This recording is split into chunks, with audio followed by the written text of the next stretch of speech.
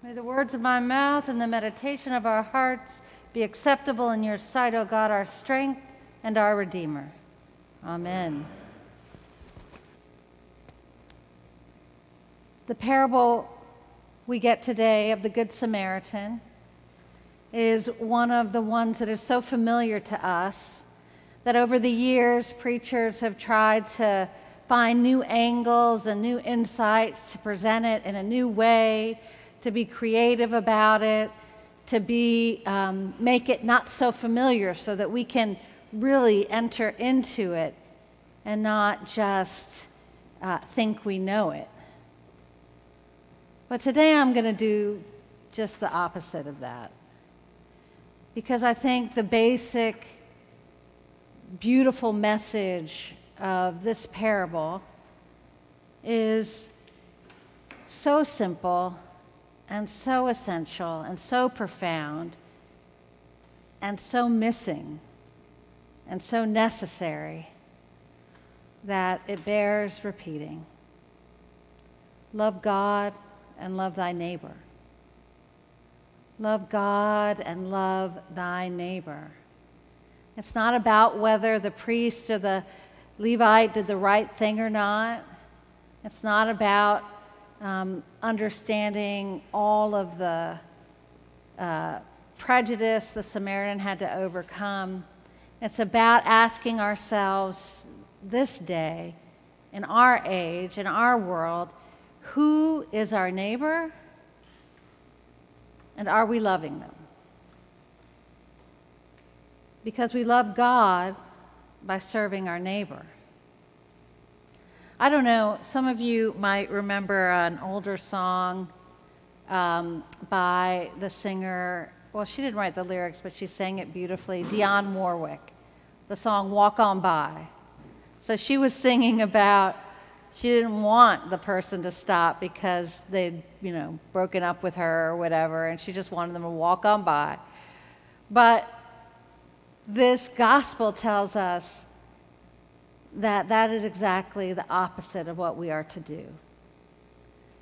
We are not to walk on by. We are, in our lives of faith, to try to see the other, to reflect about how we are in relationship, to act, and to celebrate. Now, those three movements are things that have been used in sociology and education all over the world. See, reflect, act, right? The Pope actually has been talking a lot about celebrate, because it's so hard to celebrate with all the things that are going on, but we need to do that. We need to look for ways to connect past the pain and past the politics and even ignoring the heat. I don't know, this is a very simple, very small example. How many of you are golfers? Not that many, okay. I have a real prejudice against golf myself. So I'm confessing this to you. And some new friends invited me to go golfing, and I really didn't want to go, but I wanted to be in relationship with them. And then it was the heat advisory yesterday, right? But I went, and taking care of each other with, Gatorade and water. We had a wonderful time.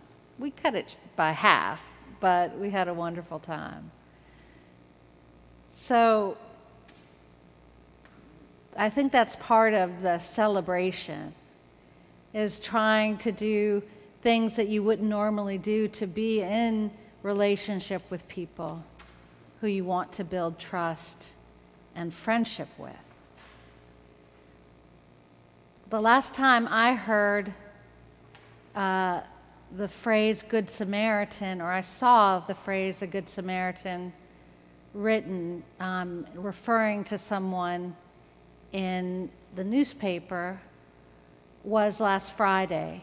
I don't know if you all remember, I spoke about one of my sons who goes to Lamar, one of his friends, Axel Turcios, was shot in front of his apartment building. supposedly over a pair of shoes. And this was a huge tragedy. And he was a younger kid who ate with Daniel and his friends at lunch because his older cousin was part of that group and they let him in.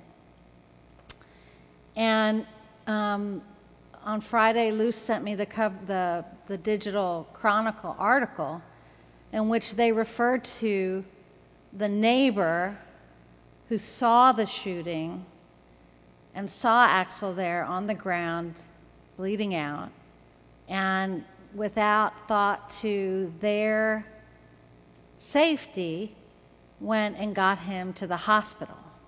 It didn't save him, but at least he didn't die on the street. We're not often presented with such extreme examples, but even when what we do is not working or doesn't work, doesn't have the outcome that we want, such as the neighbor who took Axel to the hospital, the act of seeing this young man and not letting him die alone speaks volumes. Speaks volumes. On Friday, that person was referred to as a Good Samaritan. And yet the tragedy is that the person who shot him was 17. How do we live in this city and respond to our neighbors that live in violent conditions? I think the answer in this specific case is by not letting them die alone, not letting them be isolated, by following the example of that Good Samaritan, even when the outcome isn't what we wished for. And then also praying for that 17-year-old whose life is also changed forever. There are so many ways to serve our neighbors. And part of the simplest one is to see people for their goodness, and to see people, even if they're not good, for their humanity. If your religion is about controlling other people, then your idol is power. If our religion is about taking away rights, then our idol is power.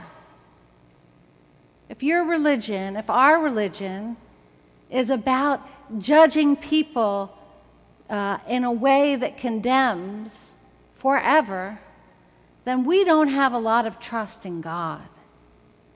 Jesus in this parable says, who was the good neighbor? Who was this man's neighbor? The one who showed mercy. It sounds simple, but it's easy to walk on by with so much happening. It's easy to react instead of reflect. It's easy to say, I've done enough, because maybe you have done a lot. And it's easy to say this is no time for celebration.